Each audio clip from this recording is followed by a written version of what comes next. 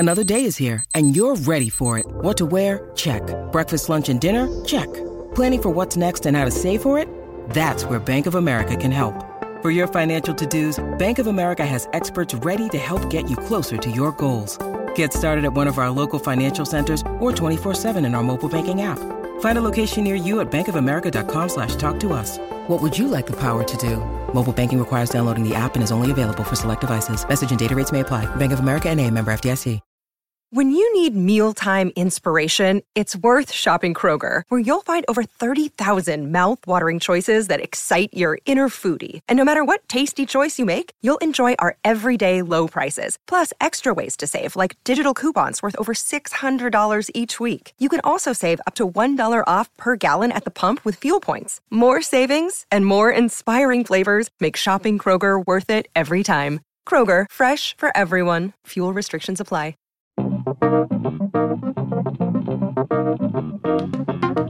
Today on Barca Talk, the Valencia match this weekend has a lot of question marks around it, with the potential for Luis Suarez to return for FC Barcelona and the sacking of Valencia CF manager Marcelino. Hey, this is Barca Talk. I'm Brian Henderson. This is a sample from our Thursday episode. If you want to hear the whole episode and support the show, you can do that through Patreon. There's a link in the episode description, or just go to the support section at barcatalk.net. In that full episode, you'll hear Gabriel and I talk about Lionel Messi's continuing injury and his recent interview with writers from Sport. You'll hear us talk about Carlos Aleñá and the crowded midfield at Barcelona. And you'll hear a little bit about Luis Suarez returning from injury. But for you today, La Liga is back this weekend, and FC Barcelona is going up against Valencia. Here's our match preview. This Saturday, La Liga returns. Valencia will be coming to Barcelona to play us in the Camp Nou at 9 p.m. local time, La Liga match day 4. So I had planned to preview this match with lots of stats and talk about tactical formations, dangerous players on Valencia, but the circumstances surrounding this match really are the defining feature of it this week, and it might be for Valencia for the remainder of the season. We'll see. But on Wednesday, the manager at Valencia for the last 2 seasons, Marcelino, was fired by the owner of the club, Peter Lim, and he's been replaced by Albert Celades, who has not been the head manager of a top-level team ever. He does have management experience. We can get into that. We talk about that, but he's never been the boss man at a top tier club or even for a senior men's team. So, what is your take on this situation, Gabriel? It's a nightmare. Sure. This is the thing when you have. Tell me about your nightmares. Yeah. I mean, this is when you have an owner who thinks he's smarter than he is, right? When you own a sports team, I can tell you 2 things: you're going to lose money, and you're going to lose money. Like, you don't buy a sports team to make money. I mean, if you happen to do that, that's great, but it's really just a trophy, right? Because with the salaries and all these type of things, it's like buying a car, right? As soon as you buy it, the investment goes down, right? Basically, this is a power struggle, essentially. Marcelino didn't agree with the direction of what they were doing with the transfers. They wanted to bring in Rafinha, for example. That got vetoed by Peter Lim. These type of things. Marcelino wanted to make the team a bit stronger in the midfield. He got vetoed on all the players he asked for.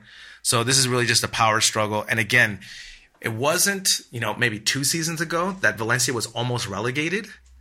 Right. Remember the Neville years, which he was like the worst coach ever, and he just, oh man, that was so much fun. Well, it was his first time managing, and he gets brought into Valencia. It's a difficult team to play for. Well, because Valencia were in a bad way just before Marcelino came in, right? In 2016-17, they finished La Liga in 12th place. They were not in Europe at all, having finished La Liga in 12th the year before that, and they were knocked out of the Copa del Rey in the round of 16 by Celta de Vigo, which, Celta de Vigo, good club, good Copa del Rey club, so there's not a big amount of shame in that. But when you compare that with just last year where they won the championship, right? Since Peter Lim bought the club in 2014, they've had 8 managers now, including Albert Celades.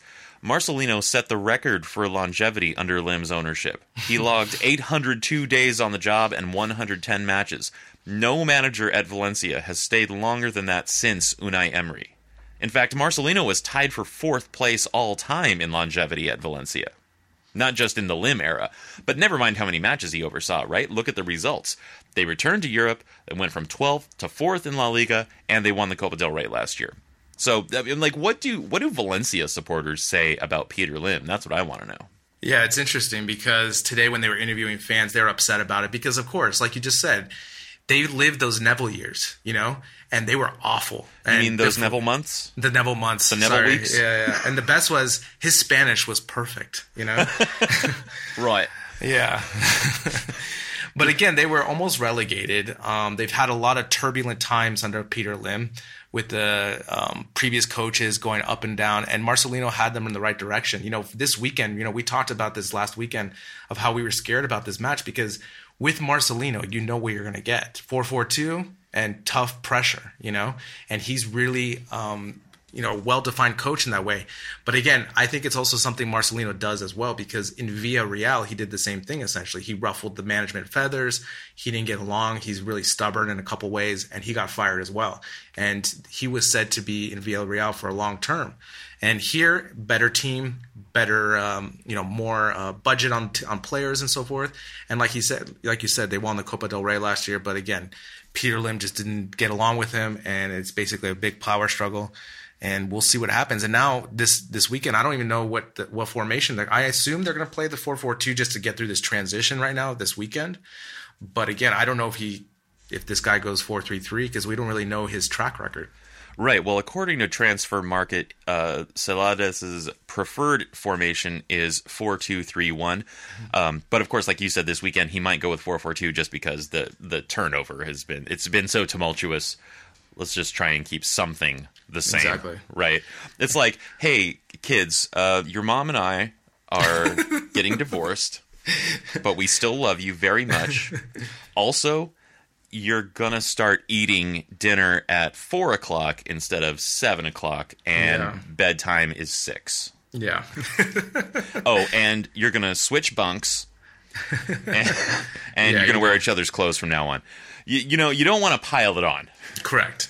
And especially since they're playing at the Camp Nou this weekend. So if they're playing in Valencia, I would say maybe they could experiment with the formation because they'll have the home support. But again, you just don't want to rock the boat too much. I mean, they still got a great team that's going to give us fits, especially with their pressure. But again, I think they're just going to be less dangerous because of the new coach and trying to figure that out. Right. I mean, you said it. If Barcelona were going up against the Valencia that played in the Copa del Rey final last year, this would be a very tough match to go into. As it stands, it's still going to be tough. Correct. Because Valencia still have Dani Parejo, Gonzalo Guedes, Rodrigo, Maxi Gomez, and a fine goalkeeper in Jasper Cillessen, if I may say so. Meanwhile, we're still missing Messi, Dembele, and, Suarez has a bit of a question mark hanging over his head. So Valverde is facing his own troubles at the moment. How should he handle this match? Yeah, it's going to be interesting because we don't have Rafinha, the star forward, anymore. So we'll see what what are we going to do? Yeah, I'm curious to see what he does in the midfield. If he starts Artur and Rakitic, I think those would be two huge additions. And again, does Sergio Busquets get the start?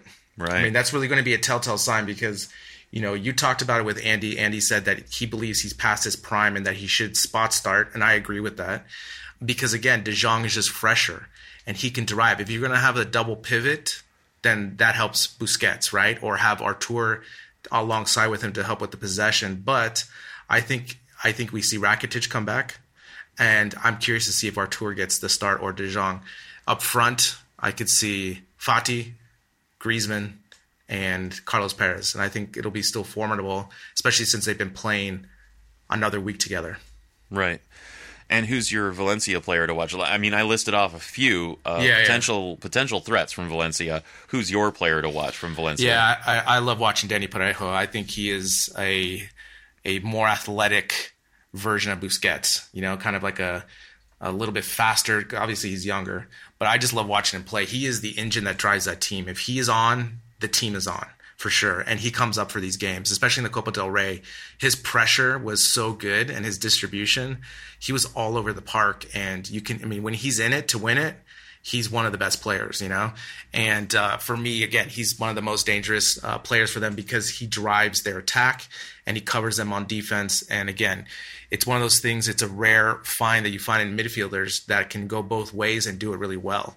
And he's one of those midfielders. And again, I envy the way he has that motor because he's always driving and he's almost kind of like the true captain. When you think of Valencia, I think of him first. He's kind of the first player I think of, just based on his captaincy and his leadership and how long he's been at the team. He's been at the team for such a long time. He's seen everything already, the ups and downs and now kind of the downs because he was a really big fan of Marcelino and Marcelino really brought out the best in him. So we'll see if this new coach can do the same. Yeah.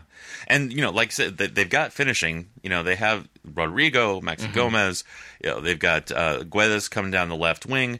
They have all this firepower, but you do need someone like Danny Parejo running the show, and he, like you said, when he's on, man, he runs it like a boss. Yeah, I mean, if you remember the Copa del Rey final especially knowing that Busquets was winding down the season and he was kind of on an empty tank as well, he really stood out at that match. I mean, he bossed Busquets all around the park and just distributing the ball really well. And again, if he's in a 4-4-2 this weekend, you're going to see him match up in the middle and really just put the pressure on. And especially if Busquets is starting, I'm kind of nervous about that because he can definitely overpower Busquets. That's true. Like you said, he's got the age. He's always been a little bit more athletic than Busquets. Busquets' talents were more on the ball than in like pure quote unquote athleticism. Yeah, Danny Parejo has that as well as he can put balls into the box like nobody. Yeah. I mean, I would love to see the midfield this weekend of Artur, De Jong, and Rakitic. Yeah. I think that gives us a best of both worlds. De Jong is fast enough where he won't get overpowered or intimidated by Parejo. And I also think with Artur's possession and distribution, also just finding the forwards in a new way, I think that would really ultimately get that. But I can definitely see this weekend him going De Jong, Busquets, Rakitic. All right, well, let's see what happens this weekend. And, of course, we're going to come back at you on Monday to talk about it.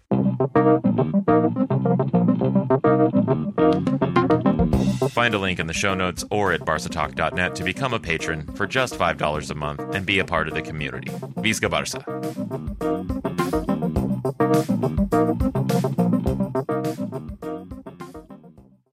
Sports Social Podcast Network.